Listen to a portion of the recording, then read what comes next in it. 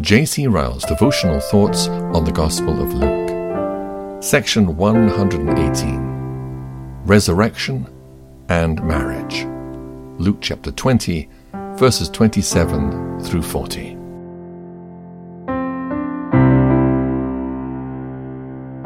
Then came to him certain of the Sadducees, which deny that there is any resurrection. And they asked him, saying, Master, Moses wrote unto us, if any man's brother die, having a wife, and he die without children, that his brother should take his wife, and raise up seed unto his brother. There were therefore 7 brethren, and the first took a wife, and died without children. And the second took her to wife, and he died childless. And the third took her, and in like manner the 7 also, and they left no children, and died. Last of all, the woman died also. Therefore, in the resurrection, whose wife of them is she? For 7 had her to wife. And Jesus answering said unto them, The children of this world marry, and are given in marriage. But they which shall be accounted worthy to obtain that world, and the resurrection from the dead, neither marry, nor are given in marriage. Neither can they die any more, for they are equal unto the angels, and are the children of God, being the children of the resurrection. Now that the dead are raised, even Moses showed at the bush, when he calls the Lord the God of Abraham, and the God of Isaac, and the God of Jacob. For he is not a God of the dead, but of the living, for all live unto him. Then certain of the scribes answering said, Master, you have well said. And after that they dared not ask him any question at all.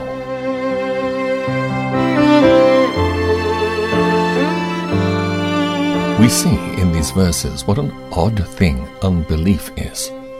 We're told that some of the Sadducees, who say there is no resurrection, came to Jesus with a question.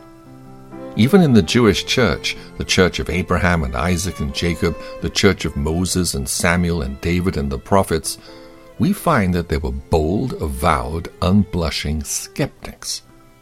If infidelity like this existed among God's people, the Jews, then what must have been the state of heathenism? If these things existed in a green tree, what must have been the condition of the dry? We must never be surprised when we hear of infidels, deists, heretics, and free thinkers rising up in the church and drawing away disciples after them. We must not count it a rare and a strange thing. It is only one among many proofs that man is a fallen and corrupt being. Since the day when the devil said to Eve, You shall not surely die, and Eve believed him, there never has been lacking a constant succession of forms of unbelief. There is nothing new about any of the modern theories of infidelity. There is not one of them which is not an old disease under a new name. They are all mushrooms which spring up spontaneously in the hotbed of human nature. It is not in reality an astonishing thing that there should rise up so many who call in question the truth of the Bible. The marvel is rather that in a fallen world the sect of the Sadducees should be so small. Let us take comfort in the thought that in the long run of years the truth will always prevail. Its advocates may often be feeble, and their arguments may appear to be very weak, but there is an inherent strength in the cause itself which keeps it alive. Bold infidels like Julian and Hobbes and Hume and Voltaire and Paine arise from time to time and make a stir in the world, but they produce no lasting impression. They pass away like the Sadducees and go to hell, their own place. The great evidences of Christianity remain, like the pyramids, unshaken and unmoved. The gates of hell shall never prevail against Christ's truth.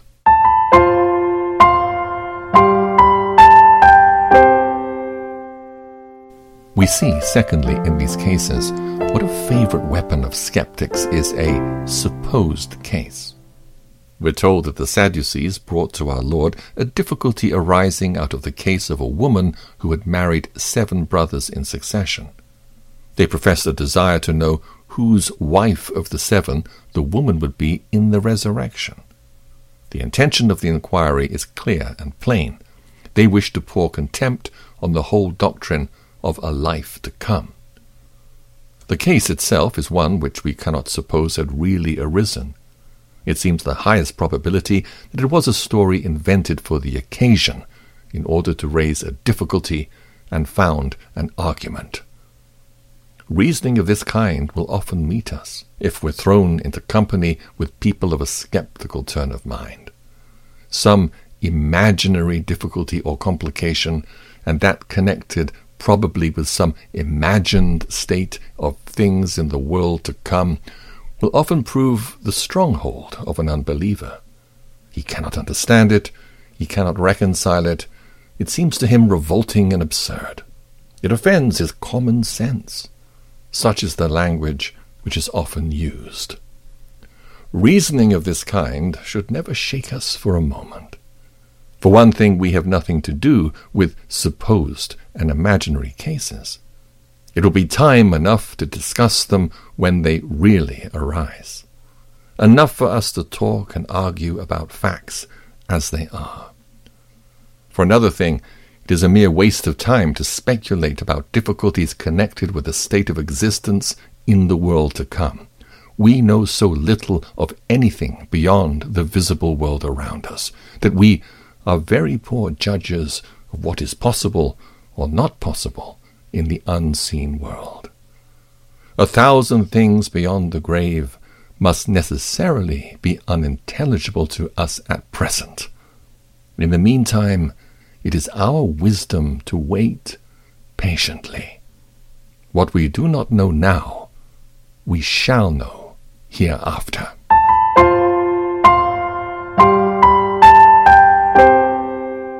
We see, thirdly, in these verses, something of the true character of the believer's existence in the world to come.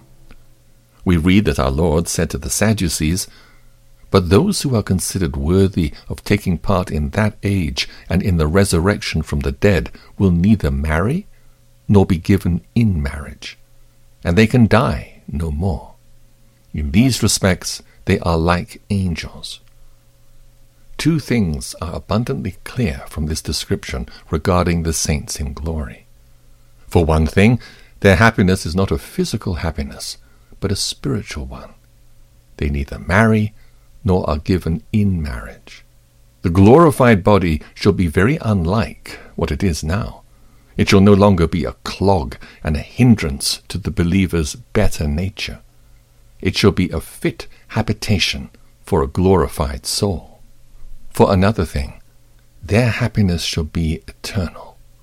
They can die no more. No birth shall be needed to supply the constant waste caused by death. Weakness and sickness and disease and infirmity shall be no more at all. The curse shall be fully removed. Death himself shall die. The nature of what we call heaven is a subject which should often engage our thoughts. Few subjects in religion are so calculated to show the utter folly of unconverted men, and the dreadful danger in which they stand. A heaven where all the joy is spiritual would surely be no heaven to an unconverted soul. Few subjects are so likely to cheer and animate the mind of a true Christian. The holiness and spiritual mindedness which he follows after in this life will be the very atmosphere of his eternal abode. The cares of family relationships shall no longer distract his mind. The fear of death shall no longer bring him into bondage. Then let him press on and bear his cross patiently. Heaven will make amends for all.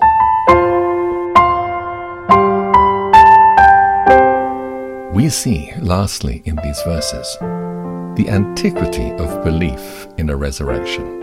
Our Lord shows us that it was the belief of Moses. That the dead are raised, even Moses showed at the burning bush. Faith in a resurrection and a life to come has been the universal belief of all God's people from the beginning of the world. Abel and Enoch and Noah and Abraham and all the patriarchs were men who looked forward to a better inheritance than they had here below. They looked for a city which had foundations. They desired a better country, that is, a heavenly one. Hebrews chapter 11, verses 10 through 16. Let us anchor our own souls firmly on this great foundation truth that we shall all rise again. Whatever ancient or modern Sadducees may say, let us believe firmly that we're not made like the beasts which perish, and that there shall be a resurrection of the dead, both of the just and unjust. Acts chapter 24, verse 15. The recollection of this truth will cheer us in the day of trial and comfort us in the hour of death. We shall feel that though earthly prosperity fails us, there is a glorious life to come where there is no change. We shall feel that though worms destroy our body, yet in the flesh we shall see God. Job chapter 19, verse 26. We shall not always lie in the grave. Our God is not a God of the dead, but of the living.